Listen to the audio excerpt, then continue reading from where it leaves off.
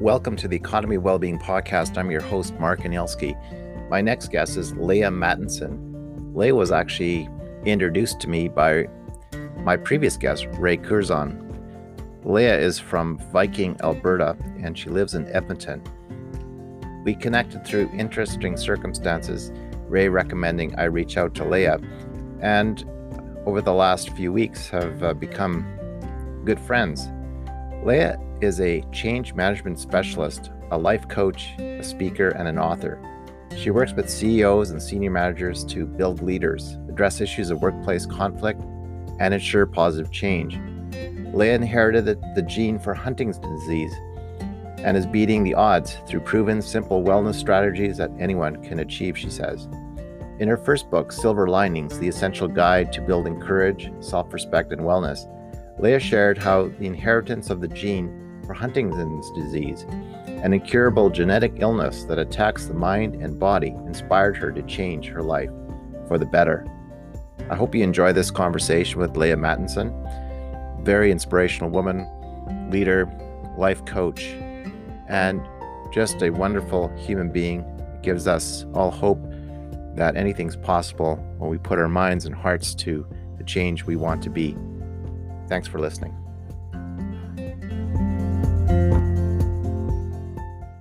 Leaha Mattinson, who are you, and what are you thinking about, dreaming about these days? You're a coach, you're a leadership coach. You're from Viking, right? Viking, right? Not Vulcan. I won't say Vulcan. Viking, Alberta. So again, it's a rare moment when I'm actually talking to an Edmontonian and an Albertan. I don't think I've ever had an Edmontonian on this show yet. I've had one of my friends from Sherwood Park. He's an economist. But so I thought we would just have a conversation about you have your own podcast. You have some amazing guests on your podcast. So we're both seasoned podcasters. And you get into some really cool things, controversial things. Controversy is just, the spice of life. That's right. It's all the context, the framework that it's in. Yeah. Yes.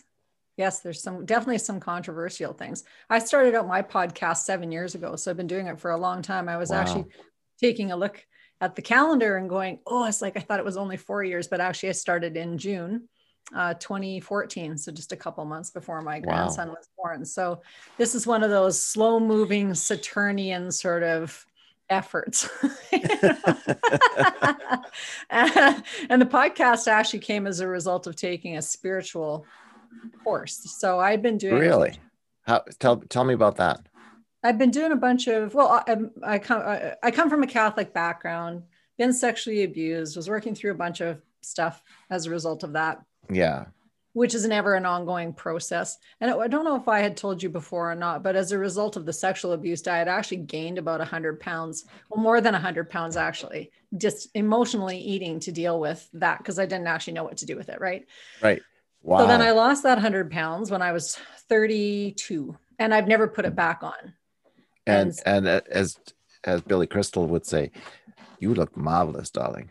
Well, thank you. Yes. Well, if anyone could see, because they can't see the podcast, so that's too bad. But if they could see, they can check it out. They could see. YouTube replay. Are you recording this? We'll put it on my YouTube or something. So open source this thing. Interesting. Yeah, it was a big transformation, but it was.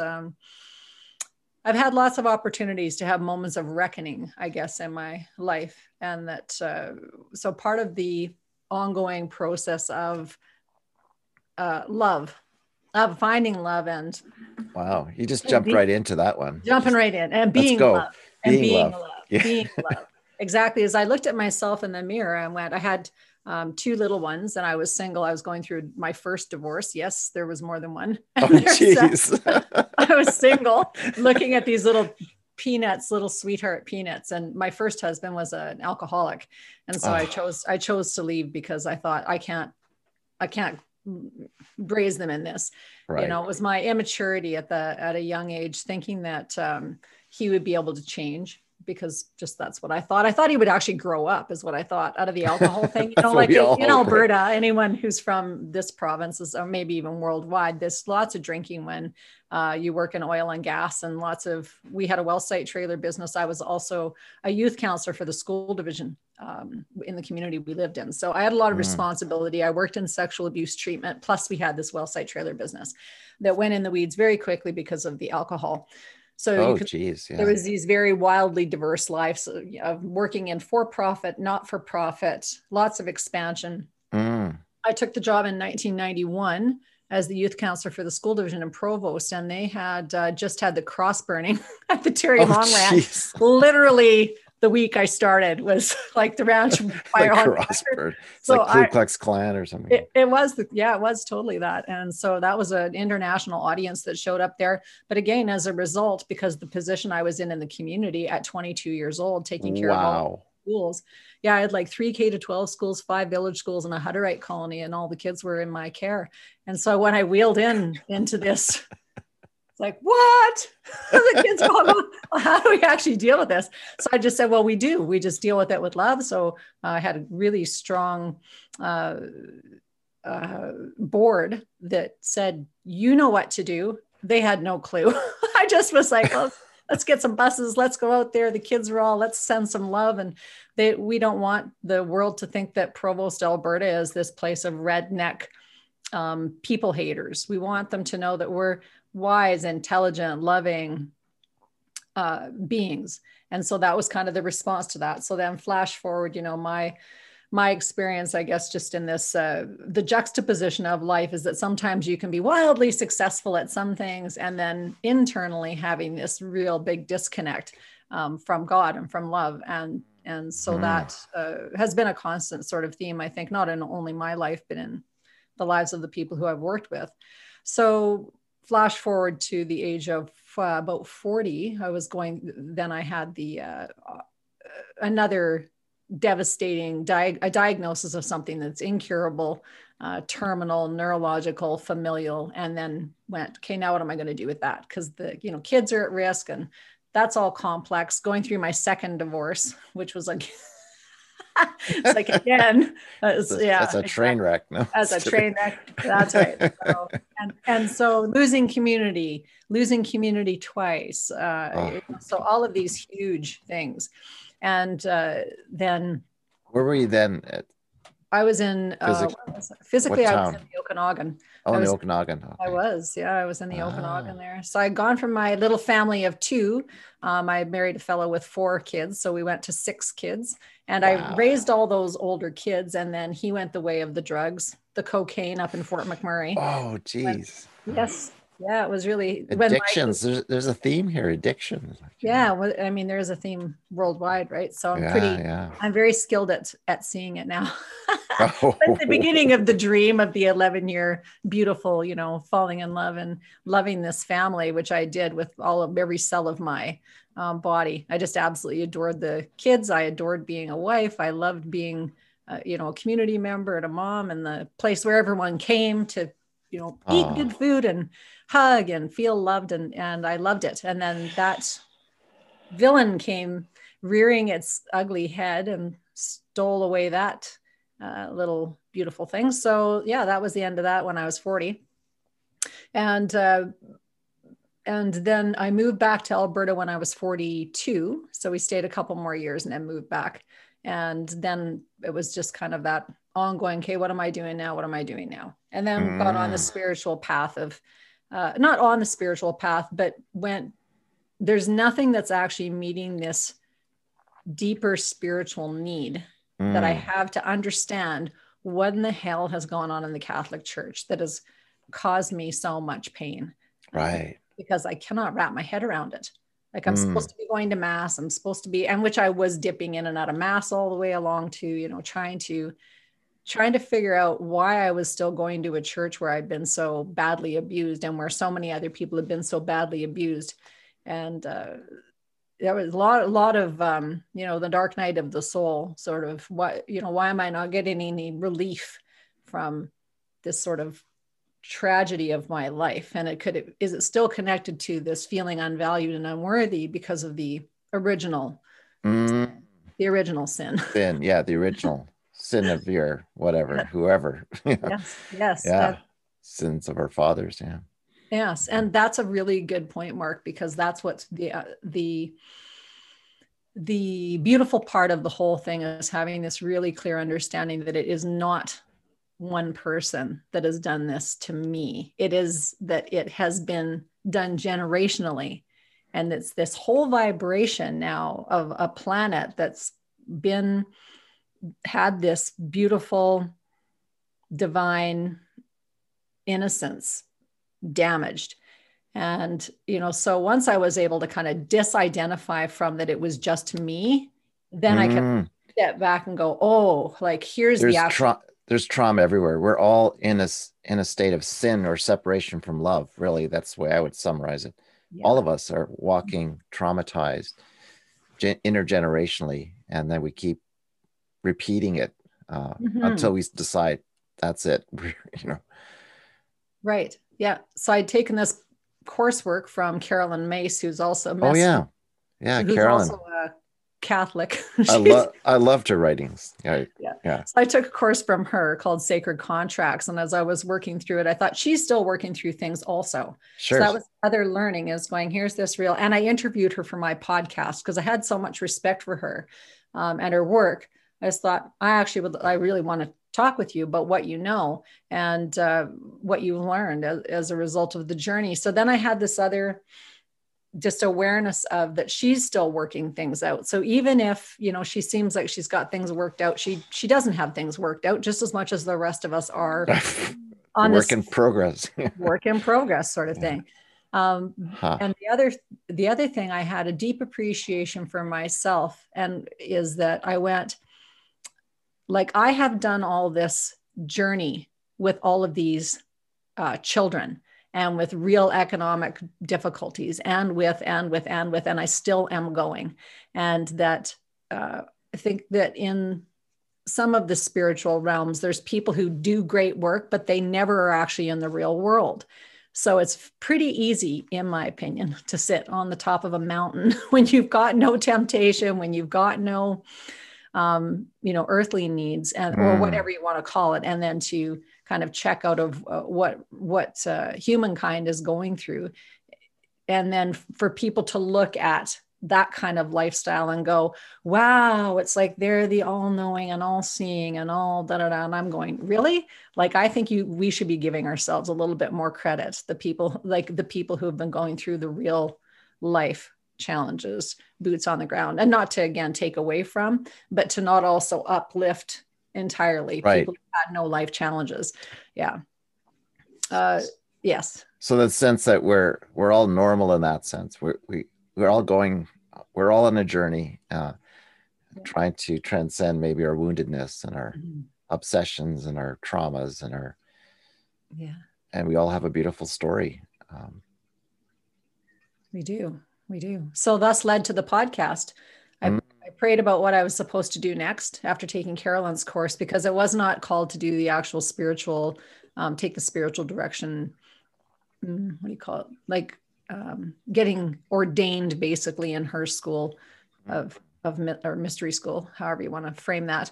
And I just thought, no, that's actually not for me. There's something that's still not it's still not kind of on the mark for me, on the mark. Oh, see, I knew I'd make you laugh, or you'd make yourself laugh. Yeah. Exactly. It almost escaped me. But not quite.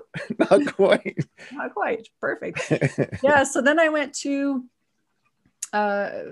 I prayed about it that day, and then the phone rang, and it was a offer from Voice America to do a podcast. And it was just like some random EA had been going through stuff on the web and had seen my webpage and said, like, hey, would you ever consider doing a podcast? I'm like, no, that would have never crossed my mind. So then I had a big laugh about that. It's like, okay, that must be the thing I'm supposed to do. So here we are, flash forward, 6.5, almost 7 years later. And yeah, almost 300 episodes. So you said something interesting that's keyed me off, and I would never talk about this kind of stuff on my podcast. Is you said you prayed about it, and then the phone rang, yes. and people often asked me is like, how did you go from being an economist in the Alberta government to being this happiness economist? I said, it wasn't easy. At first it was like, why the hell would the phone ring Mm-hmm. for this bureaucrat, who's not known for anything except dutifully doing his work, by job description, to just trusting and praying. And literally, I said, then it became quite clear. Oh, if I'm supposed to do this work, the phone will ring. Mm-hmm. And so my life then is a prayer. And I'm going to, write, this is God's business plan. Yeah, God's love business that. plan. It's Love like, that. yeah, because I surrender to the possibility that every day a new person or new client might arrive in my life recognizing the gifts that I have to offer them, maybe. Right. And once I surrender to that, and there's a lot of anxiety along that path, like 21 years later, it's like, don't ever think it was a cakewalk. But that's how I counsel young business students now. I said, if all I could say to you is follow your heart, follow your joy, it'll lead you. And now it sounds really corny, and you still might want to write a business plan, and we can tell you how to do that. But yeah, that's kind of surrender just to following that path. Right. And I think where people get confused is they think that it's a thinking.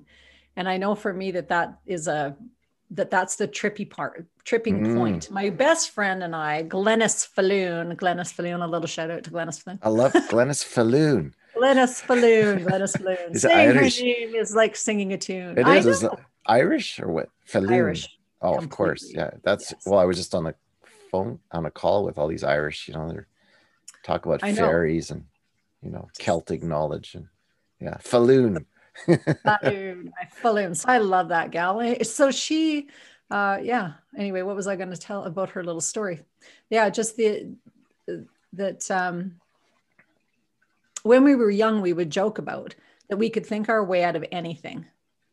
And that was our joke, because we could think our way like we can say yes to this because we can find a solution. We can think our way out of anything. And Wow. what we've learned over the span of time, though, is that we've thought ourselves into a lot of I wish I knew a proper word for craziness, but illusion, Neptunian illusion, and Piscean illusion, and the illusion, though, of life, and of talking yourself into things through that cognitive dissonance, of the narrative of whatever the cult or culture is promoting and pushing.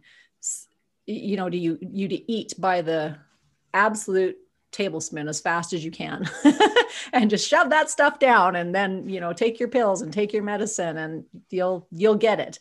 That you're then so disenfranchised from your actual self, you never hear it, because So, you don't have the space to do that. right. You're thinking all the time. So tell me about, again, I love words, culture. And I think, I'd like to hear more about your experience in coaching and life coaching, leadership coaching. And what do you hear from the people you counsel? And I'm particularly interested in, do people begin to understand, appreciate their own unique gifts that they were born into this, on this planetary plane with, as Indigenous people probably, I think, we're doing, when you did your vision quest as a 14-year-old, right? You would get the download. You or your grandmothers, your aunties, your uncles were praying for you, right? But that doesn't exist in our education system today. So we're kind of wandering around trying to figure out what are we here to do? What's our song to sing? Mm-hmm. What are the gifts that we're given? Gifts of the Spirit, as St. Paul said. I didn't, of course, being Catholic myself, I never heard that sermon. Gift is what? What do you mean gift of the Spirit? You mean you're a healer? You speak in tongues? You get prophecy? Like, why would the priest ever tell you that? So I'm just curious, your kind of, with your years of experience and listening to people and their longings or their I think ideals. I think that's a great question. And I think that they've changed over the span of time of how people would identify it, because the further we've gone down the path of no moral compass, the cries have changed. So, when I started as a coach 30 years ago, so in 1991 was my first paid gig. And I was actually coaching before that, athletics, and paid before I was 10. What athletics? Gymnastics was my first. Wow, you're a gymnastics coach. I was a gymnastics coach for many years. Yeah. My sister was actually scouted for the Olympic team just shortly after the 76 Olympics, because she was just so talented. But my parents actually, and I'm originally from Viking, Alberta, for real, on a farm. So for real, you're for real girl. On a farm. That's not a myth. You were doing parallel bars in the barn, were you? Were there parallel bars in the barn? No, just kidding. That's exactly right. I was saying, if everyone could see me, it's like redhead, blue eyes, green eyes, and a farm girl. Hang on a minute. Starting to sound like a unicorn here. But so doesn't get much better than that.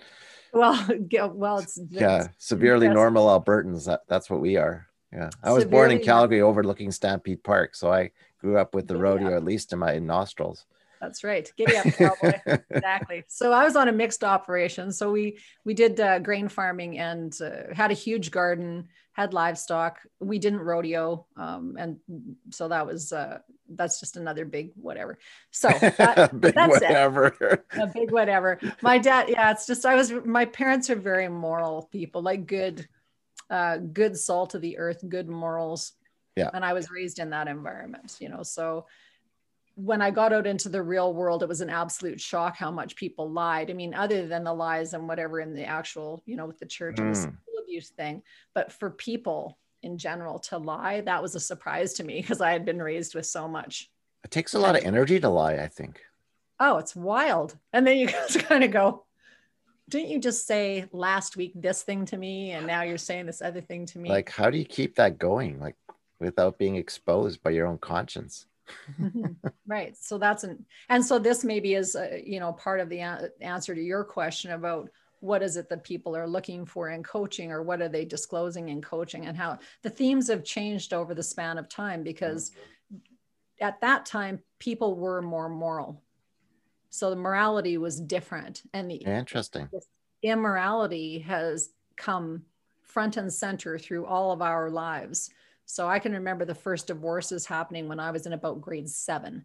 And that was a shock in the community. Right. Oh yeah. It was like, what? And that was the only divorce then, still for a very long time. And so, but then when I got into university, it would be like, I started meeting a lot of people whose families were divorced. So then you go, okay, well, that's a very weird structure, but it really now there's, 50% of marriages, maybe even more, end in divorce. That's correct. I know the numbers. Yeah. Oh yeah. You're the economist. I should ask well, I keep track of those weird statistics. That's right. But it's, and all joking aside, it's the horrendous consequences to our babes. Oh yeah. To our babies. Yeah. Absolutely devastating. And so you saw that in the school, as in your school environment, you saw the consequences of that. And then I'm sure you experienced that in the clients you have. Absolutely. So the marriage being dissolved, and so anyone who kind of knows where that all started, it's been a big PR marketing agenda for a very long time, so that getting women into the workforce, birth control pills, having the ability for us to take life so that we don't actually appreciate life or the choices that we're making. And it's not kind of like one storyline, sharply ended and that everyone was all happy and frolicking. And then all of a sudden there was all this devastation coming through. I don't mean that. There was lots of devastation happening with people, not being responsible with their families in Ireland in particular. My fourth great grandfather's brother was Father Theobald Matthew, who was the person who started the temperance movement in Ireland. Wow. That's where you get your red hair from. Yes. So Father Matthew, though, temperance. Ooh, the temperance movement. That's heavy. Wow. Yeah, it was. But he was the first social media master. He had 118,000 people or something like that take the pledge in a short period of time without Facebook. Go figure, folks. Yeah, really. So, he had more followers than you do on your show, I'm sure. Totally. No. I've actually asked for help. When From we talk him. about You're praying to him, ancestors, right? Could you help me with Facebook, please? that's right. Oh, I ask my ancestors for help all the time. Help, wisdom, connections. It's my round table, right? You go, who's at my round Oh, table? yeah. Yeah. Who's helping me in my mastermind?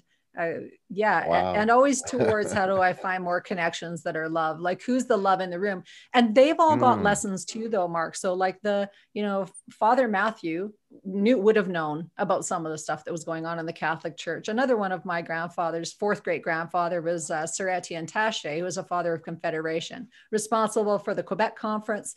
So Wow. he would have known, though, at some level about all the stuff that was going on with the Aboriginals. And So he knew what whiskey John A was drinking. he would have known. So there it is. But I recognize what it is and go, oh, now, okay, I see, ancestors, why I'm here. And why I know what I know is that this is not supposed to be recreated. We're supposed to be creating something that is in the pure vibration of love. And maybe that was their effort at that time, but we've evolved through, however many 100 years now. And this is where we are now. So, and they're praying for us in some cosmic way. I'm sure. Yeah. Or cheering for us at least. Reincarnated. Is some of our, we're getting some of that. We're picking up some of that wisdom through the generations. And so, so here we are now, flash forward 20 years. You've been doing this really since 91, right? Yes. Yeah. And so the problems I can count. Actually, no, 30 years. I can't count. I'm an economist. So okay. Anyways. It was making me younger. So you go ahead. You do 20 math. Years. You're so young. You do your math. I'm good at that, Mark. Yeah. So here we are now. And the kids were all being drugged starting in 1991. I had one child on Ritalin in the whole school division. 3 years later, there was 80. Whoa. Yeah. And so, yes, the drugging of adults, of parents, all the women on Valium. So first of all, it was like women staying home with their kids couldn't handle parenting. So they got everyone on Valium. On Valium, yeah. The generation of Valium. Then they got, the kids in the schools, let's start drugging them. Yeah. And let's keep the parents also drugged, and let's keep everyone drugged now on this, highly refined sugar diet, and make sure that we rob Mother Earth of all of her nutrients by raping and pillaging the soil as frequently as we possibly can. So that's actually part of the reason why my dad got out of farming, really, is that he didn't pass it along, because he went, I can't steward the land. No. I can't be a good steward of the land. Not with the glyphosate that my neighbor's putting on his land. So how can I possibly be a good steward? Exactly. Yeah. And so there's all that very complex things that we're at. So when people now have to the lying point, it's like they have not listened to their own conscience. So here we are now, 30 years later, and people are so far disconnected from their conscience because of so much debris and the inability to kind of look at it and, first of all, absolve ourselves of the culture, forgive ourselves, and then take back the full-on frame of love, and that kind of happens in one breath, one inhale. People can't see you smiling when you said love, but I was smirking, of course. Yeah. It's a big word, Leah. Yeah. It's an important word. It's an important word. Can you talk about love? I can talk about love. It's like my first experience, and somebody just gave me this insight. Well, actually, it was Paul on the other call. Of course, probably a week ago. It was Paul, that Irishman from the Druid. Paul the Irishman. Yeah, it's exactly. Celtic so we were wisdom. talking about. He does. We were talking about plant medicine, and I have never felt pulled to plant medicine. So I've been doing this podcast. It's it's called Master Your Life on UK Health radios, right? Health topics and all this stuff. With Leah Mattinson, Master Your Life. Like, wow, you're backed by popular demand. Yeah. Backed by popular demand. So here we are.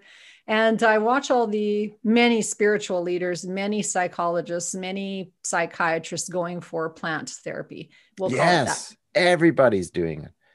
And I just keep going. For some reason, it's like just does not resonate for me. I'm with you. That's my inside voice. Yeah. I'll be Yeah. quiet So now. with the love though, so I was explaining to Paul. Paul, yeah, because he had asked me about what my thoughts were on plant medicine. I said, well, I close my eyes, and what I know is that when I was a little girl, and even still now, is that I can go to a place where I am absolutely immersed in and am love. And it's the meadow where I grew up.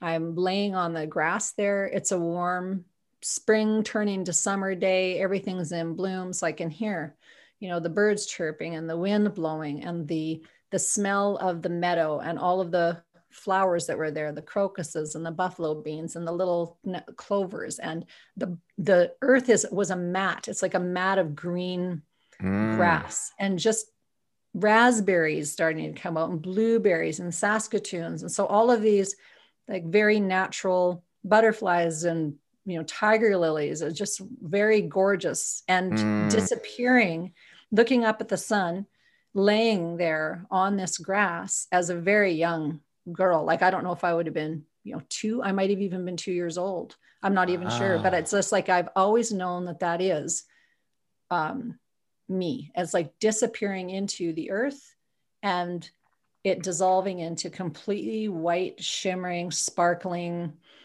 effortlessness. Wow. And you can go there, like you're there now. You could just go there. I can just go there. Yeah. And so it is bliss, and it's not an effort. It's not meditation. It's this completely different thing. So Paul said, that's why you don't need plant medicine, because that's what we're all trying to do. I said to Paul, and his name is Paul Mooney. I said, Paul, I'm so freaking blissed out all the time. I don't need the mushrooms. I don't think I need the mushrooms. They're not calling me. Ayahuasca's not calling me. No, me either. And which is respectful of them. But when I listen to Tim Ferriss or Gabor Mate and like all these men, Brian Rose and London Real, like they're like, I had to go on the ayahuasca journey. Why, Brian? Because I was still feeling the wound of my parents' divorce. Oh my goodness, here we go again. And it's lovely. They clearly it helped them to awaken something to their reality, their truth, I guess. Yeah. So I'm not sure how to help people to learn how to get to that place where it is just all sparkly and glowy without the need for plant medicine of any kind. I can get there. It's not the same thing, but when I do Qigong, I'm a Qigong teacher as well. So Qigong is this activation of life force prana through your body, but it's a moving practice. So you're not laying still like in meditation or sitting still in meditation. You're actually moving your body. But as you become aware, body aware, because you're moving, and it's dangerous if you're not body aware. So your head cannot be out there flitting around and thinking land. It's like you have to pay attention to your physiology. But as you actually get your movements going through Qigong, it activates all this life force energy, which feels like that sparkly, tingling chi. So yeah, you and I know this because I'm a terrible student. So in terms of, I'm very undisciplined, but I did start Qigong with one of my friends who's a biologist, and I did with my mother-in-law for quite a while. And I remember the first session with my friend Michael, and you put out your hands and it's like sparkly, like the energy's coming out of your hands. Even when I do it now, it's like, there it is. There's a chi, there's a life force energy. All of us have it. And what a beautiful, I thought, Tai Chi was just, I can't remember 10,000 moves. There's no way. But 8 moves, whatever 8 forms you choose, it doesn't matter.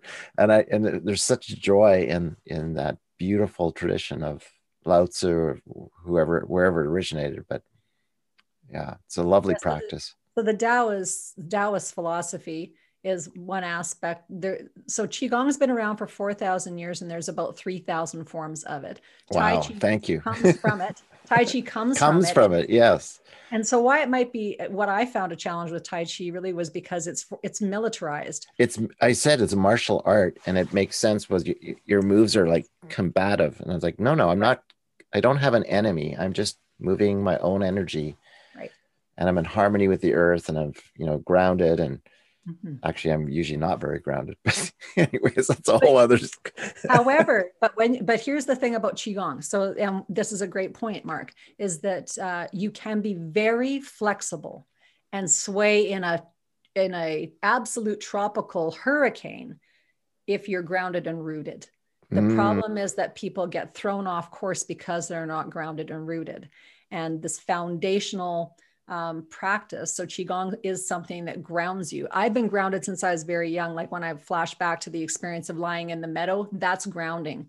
I'm as grounded and rooted as you can possibly be. So and the more flexible you are, then you don't break.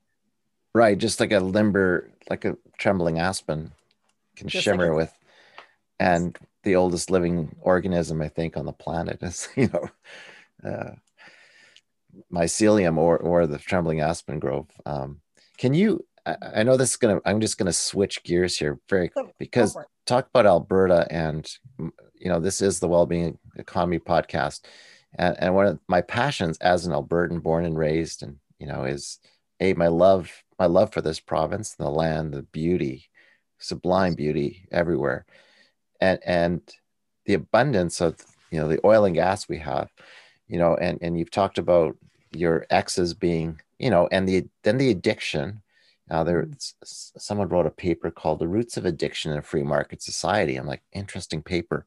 So on one hand, abundance, the golden goose that will produce oil for 300 years. But then the desire, the rush, like we got to get it now. We got to make the money today, tomorrow, because tomorrow may never come, or, you know, and then we get caught in our obsessions because the money is too much. It's overwhelming us. Mm-hmm. So as Albertans, this kind of, what do we do with that? Like in the middle of this, first of all, like we thought the oil price was a pandemic, and now we've got the pandemic, and it's a catastrophe, and we're going to chalk up 100 billion in debt. So the question I'm posing is, what do we do tomorrow? It's Wednesday today, but do we get mired in the sadness, anxiety of what was? How do we orient towards this more compelling vision of economy well-being? You 2 years old in the meadow, seeing the fabric of creation, like, and still being able to go there in Mm-hmm. Alberta and saying, what does that guide? How does that guide us in terms of an economy of hope and possibilities? What's your feeling on this very Alberta kind of subject of contemplation? Yes, love the question. It's a great question. I think we get caught up a lot in our fiction. Yeah. Yeah. Like Yes, anyone thank who's you. had a bump, anyone who's been around for a few decades, everyone's seen the bumper sticker, like, please, Lord, let it all come back. And I Yeah, promise I won't piss it all piss it away all again. away. And it'll say, Right. wait, every 7 years, there are cycles here. So Yes. So if you flash back, a few hundred years to every king in their castle, there's always this warring and then the partying, the warring and then yeah, the partying. And then there's the next, trying to figure out how to make the next, move and conquer more stuff. So what I would, actually, no, there's also this nasty thing called raping too, I think. There oh was like yes, that's warring, correct. raping, and then partying and drinking, That's, and that's then right. and then raising the babies. That what? Like, that's all messed up. Right. But we're here right now. Domestic violence is on the Oh rise yeah, exactly. exponentially. Suicides have gone up in men, 30% in Canada in 2020. Wow. Yes, it's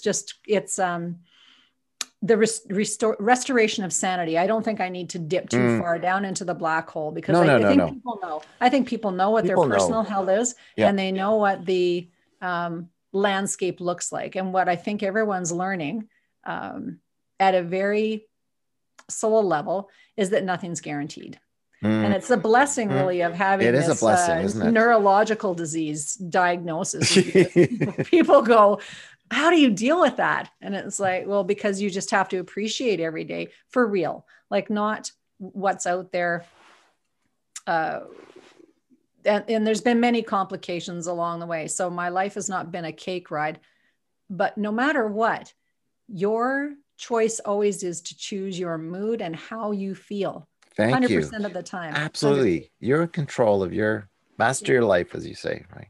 Yes. Master your emotional control. Right. Emotion. Yes. And Yes. care about and have reverence for the things that actually really do matter. So if you're a parent or a grandparent, I'm so blessed to have 3 little grandchildren and another one on the way in July. So Wow. yeah, I'm just, and you know, I don't know if Jesus said this or not, but I attribute it to me. He said, love one another. But what I actually think he said was love one other.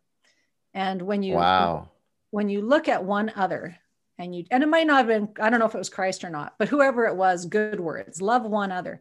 And when you pick one other person to really love and have real reverence for that one other person, then every single other thing that you do comes through the filter of that love. And it's That's hard. brilliant. That's brilliant. I mean, I would say that was Mother Teresa's approach. She said, one person at a time.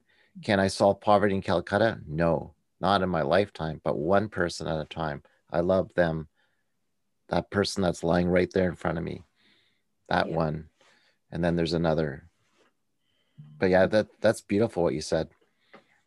Yeah, and then it gets us out of the rhetoric also, or how you make the decisions. So love is a verb in my mind. It is a verb. I was told that by, yeah. So it's a big difference between saying I love you and I'll pray for you versus I love you, how can I help? And really, and asking yourself the why of why you're doing stuff. So why did you have your children in the first place? Why do you live here? Why do you just stay in Viking? Why didn't I just Why didn't you just stay in Viking? I know. Just kidding. I kept telling those Sutter boys I was going to get my name on get the hockey stick out of the front of the town, but it still hasn't worked. I could have just joined the Hutterites or something. You know? Oh, I could have been a Hutterite wife. That's exactly. Right, Hutterite wife. Bring a little switch up to the gene pool. Little redhead there. Where'd she come from? Oh my goodness. So, sorry, yes, that's digressing. Okay. No, it's funny. It's an Alberta joke. No one else will know what a Hutterite is. But really? Oh, well, I mean, it's not someone in Ireland. What the hell's a Hutterite? Well, there's so much education to happen, right? So back to your question though, really, Mark, about it's because it's a serious question. What do we actually do now? It is have reference for what you've got in your life. Think about the why you're doing things. Like what is actually your motivation for why you get up in the morning every day? And if you become selfish, if you're thinking about yourself, then you really are going to struggle emotionally. Like it's very, very difficult because then you get into the pity party and the victim stuff and thinking and overthinking, and thoughts are things that just float by us. Like we don't actually have original thought, which is a surprise to most people. They go, oh, I came up with the best idea. You go, no, actually it just was given to you probably with 10,000 other ones that you maybe have accepted or maybe not. But what is it that you're going to, and maybe to back that up, if you think about that, you have a canoe in your head. And you're in your canoe in your head and you're floating down the river of thought and there's all these thoughts coming at you. Which ones are you going to bring into your boat? And which ones are you going to leave? Because there's millions of fish in this river, millions of them. But which one's floating your boat? Which one's floating your boat? Sorry, it's really funny. That's really bad. That's great. Will you float my boat? No, just kidding. Float my boat in so many ways. All the ways. All the ways. All the ways. And the things that don't, the things that sink your ship, the things that sink your ship, don't pull that stuff into your canoe. So it's like what we do though, is we stick our arms out and bring everything in. And then we have too much stuff in our boat that is not ours to have. We're supposed to let the fish come to us. Let the fish jump in the boat. That's your inspired action. And everything else is not for you. So that's part of the, kind of over anxious mind and what we've been taught again through the indoctrination of the school system. So in the 1940s, when in 45, when the World War II ended, 1,500 to 2,000 scientists, German scientists, were set out upon the world, a number of them into the USA and also into Canadian universities, which might be a surprise to some folks. But so they're all part of the MK Ultra program. So you can all look up MK Oh, I Ultra. know. I just watched it on CBC. In fact, my turns out my book publisher, the woman who designed my book covers, Diane McIntosh, Right. we had a chat the other day. She says my mother was in that Montreal facility. She was Yes. profiled on CBC because she was part of the MK Ultra, because she went into some depression and they just grabbed her and started experimenting. I'm like, what? It was happening in Canada. It was happening in the University of Saskatchewan, the University of Manitoba, York, Yeah. Montreal. So which was a mind control program, apparently rooted in the desire of the Americans to understand why the American soldiers during the Korean War were coming back brainwashed.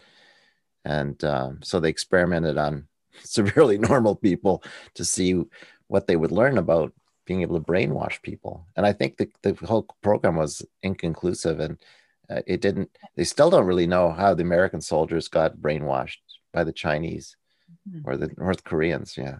So, yeah, and so people feel free to look up MK Ultra. You yeah. can Google search that on YouTube and do some poking around. There's other things that came out of that program. So it wasn't just military control, but also control of politicians through subversion exercises like the use of drugs, LSD, and then getting them in trouble with a prostitute. Filming Right. that, Yeah.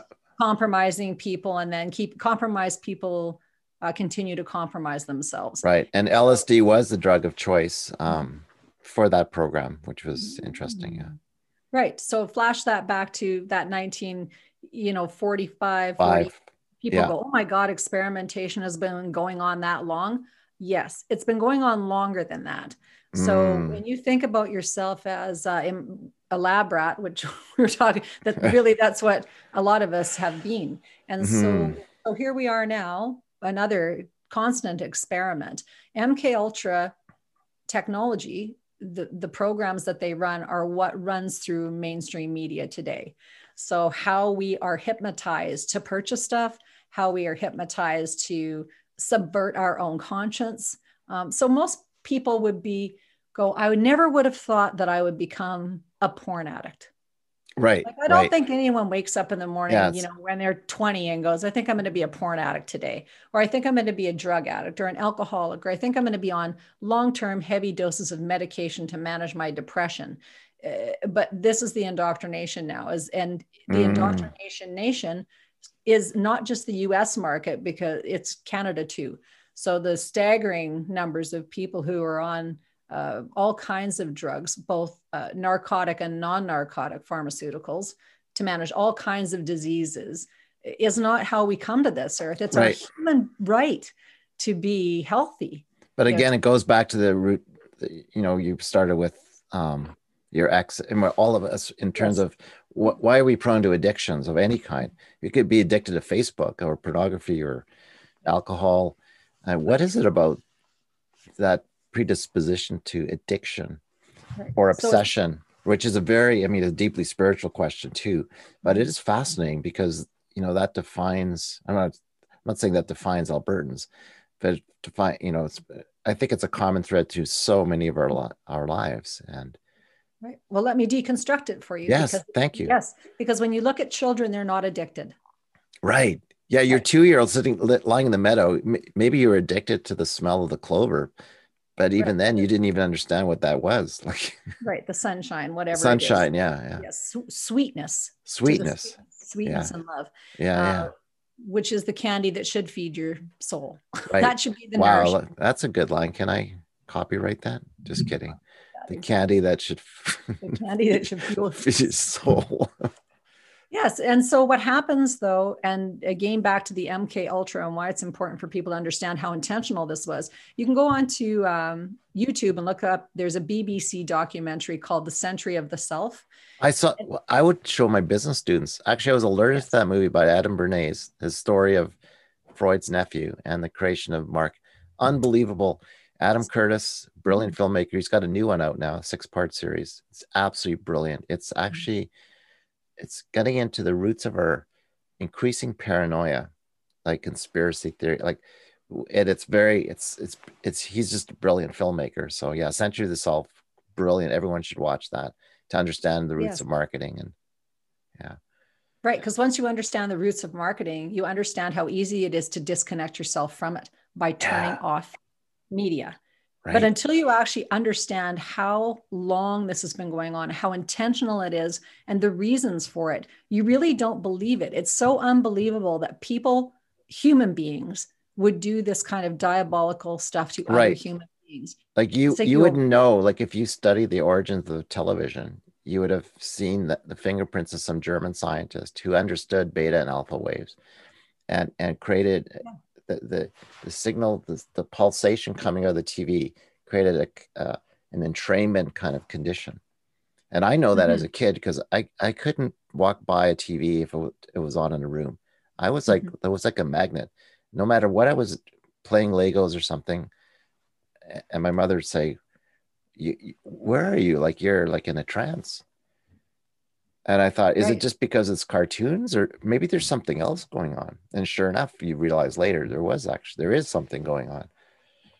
Yeah. And is the key word, because it is going on. It is still going on. And it's become more and more pervasive in everyone's home. There's not just one TV with 3 channels. There's now 3 TVs with 1,000 channels, and all range of appetites can be whet and be satiated by sitting in front of your TV screen or your computer screen, and not 1 ounce of it in Mother Nature. And Right. So we become desensitized to our humanness and completely connected to the information technology.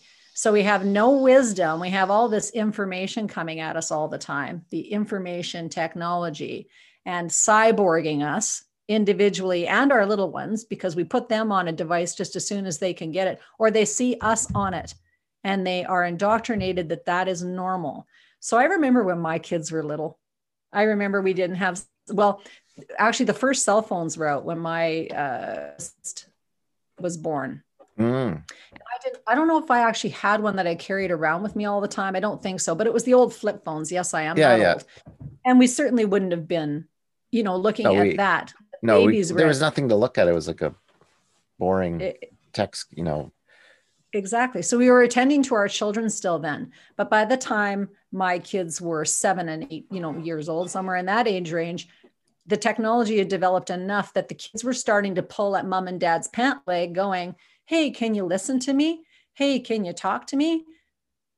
Because the parents were checked out. So that's how long this has been going on. Now it's getting close to 15 years of parents being checked out, kids being checked out, and being immersed in this information field that isn't wisdom. There is no wisdom inherent in information. And because you're not living it, it's not a lived experience.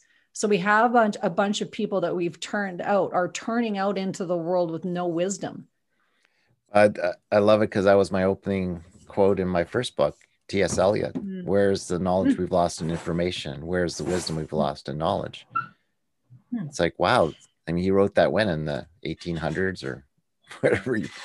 But you're right. Like I said, not a new thought. It's not a new, there's no new thought. So on that subject, because I love, so getting back to the agenda. Yes. So you and I are elected. We're new, shiny new elected. You're the premier of the prop. No, actually, who would you be? You'd be the health minister, and I'll be the treasurer. I don't know who the premier is going to be. I don't know who our fearless leader. Doesn't matter. I don't care who the leader is. As Peter Leaha once said, I have a kitchen table cabinet. Yeah. And they're called my friends. They're people I trust the most. So we've got this brand new mandate. And I'm playing this fictitiously because yesterday I posted my fictional well-being budget speech for Alberta, because I listened to our finance minister and I said, look, anyone can write a narrative. Here's my dream. Here's my story. A well-being economy. And yeah, we've had a hard year. We've had a hard 3 years. Terrible, right? But we're gonna strike out on a new path. We don't know where this is gonna go. But Leaha, I did this once to Emma Cullen when I was on a panel with her. This was after she was out of politics, and I said, "Oh, to my esteemed chief happiness officer," and she's like, "What?" Because she was the health minister, and I said, what are we going to do about this economy? Can we orient towards economy well-being, and how would we do it? Because now we have a mandate. and no more crying in our milk. You've said, okay, one thing you've said is each of us is responsible for individual volition of the path we choose to walk. That is what love is. It's a verb, it's an action. But how do you square this with the complexity of running governments and, whether it's a municipality or it's the province of Alberta, and you're going to orient the budgets now to this idea? I don't think you're going to love my answer, but I'm going to give it to you. No, I want it straight. You're the health minister. You've got 50% of the budget, Leah. 50% of the budget. Thank you very much. What are you going to do, smarty pants? Well, I'm going to love one other. We've entered this compact with the crown at birth that takes away all rights. Right, right. So what was done at an individual level needs to be unbound. Unbound, yes. It has to be unbound. And all of us individually have to do it. It cannot be a governmental exercise. But the governmental needs to get out of the way and allow people to go and get their birth certificates, like their birth records from Vital Stats, their long form birth certificates, and to get themselves back unindentured from the fiction of being somebody's property. Yeah, people don't understand the word bondage. In a way, we're all bonded in a way. I mean, that sounds weird, but that's a whole other subject. But you're right. It's so returning to an individual sovereign situation where we're co-responsible for each other's well-being. That's a whole different operating model than deference to authority or deference to a structure that we assume is taking care of us and our happiness. Well, and that has stolen all of our self-respect from the time we were, very little. So it's like, we've always got to be asking somebody else's permission for things. So it's like, whether it was your parents, your well-intentioned parents, because we've all been well-intentioned parents. So no parent gets a black mark today. It's just, but looking back and going, do we want to repeat this stuff? No, as the new health minister, what I'm going to say is the parenting has sucked because we keep giving up our authority to the doctors who drug our kids. Yes. To the teachers who teach stuff that doesn't help our children. We create the political systems that don't help.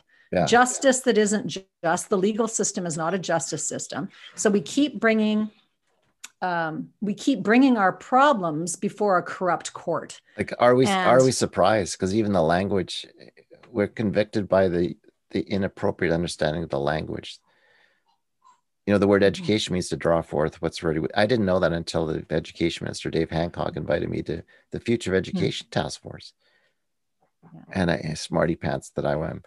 We're sitting in Banff, lovely place, Banff Center. And I said, you got the deputy ministers and stuff, MLAs. And I said, what does the word education mean, actually? And they're like, isn't that what we're called, the Education Task Force? We don't know. I said, look it up. It means in Latin to draw forth what's already within you. I said, I don't think that's what we're doing, with all due respect, is it? No. So you start to deconstruct the language and you can put it back together again and say, actually, those words are still speaking the truth, but we've forgotten what we lack the wisdom or understanding of what those words actually are still resonating with. Which is an aspiration. If it's to draw forth what's already within you, is meaning, what are your gifts that you were born with? And why aren't you ending your work week on Friday feeling I had a great week? My work brings me meaning. I'm aligned with my life purpose. Nope. How few Albertans, end the week saying that? Yeah. It's a great question. How many do? And why does the work week end on Friday? Other curious note. That's true. Like we have all this, right?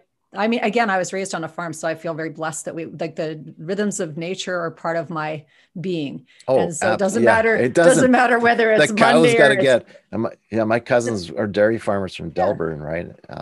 And it's like, the baby chickens have to be tended. Yeah. Like you've got to take care of the lame things that are out in the yard that need love in the middle of the winter, and it's serious. There's lives at stake, but we haven't taken our lives seriously. And again, or the lives of our offspring, because it's been dumbed down. So again, as the health minister, I'm just going to step back into that role because it is it would be an honor to actually go, hey, like we need to deconstruct this thing. People have become demoralized.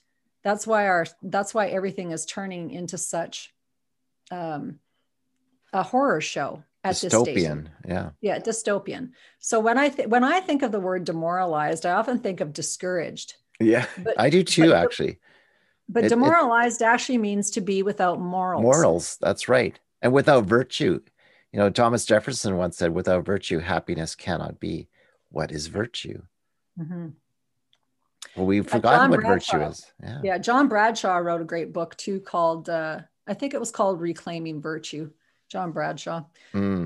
Reclaiming Virtue, but values assessments. Like I took self-esteem assessment training when I was a young counselor in this school division, because I could just see kids, their self-esteem was completely cratered.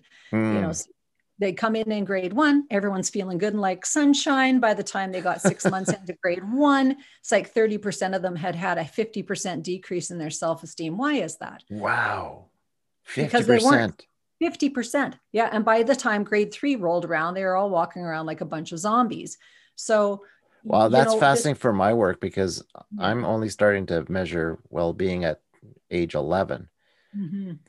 Because the science says happiness starts to decline around puberty. But you're saying is probably if we surveyed at kindergarten, if we whatever questions we would ask a 5-year-old, right, about their happiness or well-being, because happiness is well-being of your spirit or soul.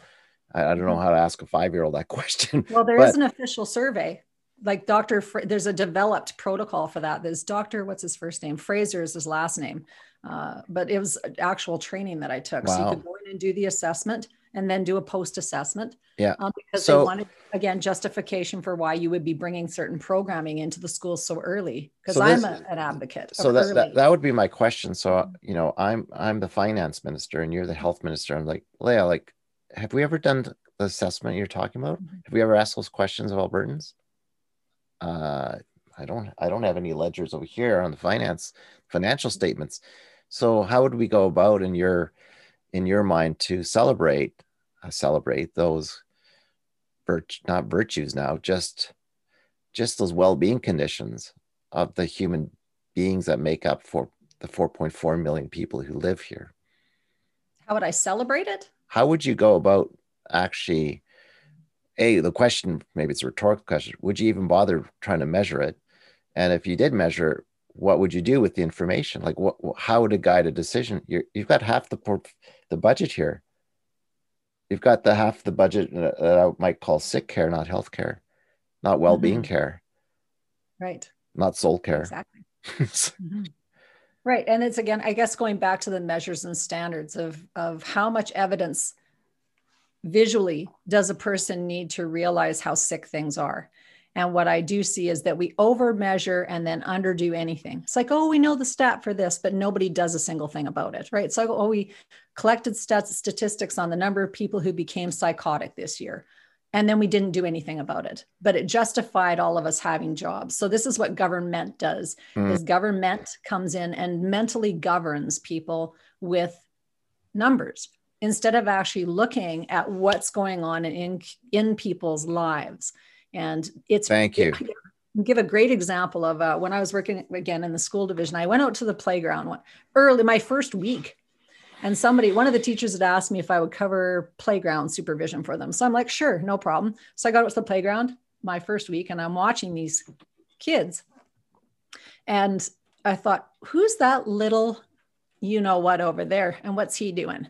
So I came back to my counseling office, 2 days later, this teacher came in and she said, and in the meanwhile, I'd seen one student for counseling, this little guy, and he licked underneath his lips so much, a grade 2er, so a 7-year-old, he had anxiety so much that he licked underneath of his lip. He has no skin left underneath of his lip, none.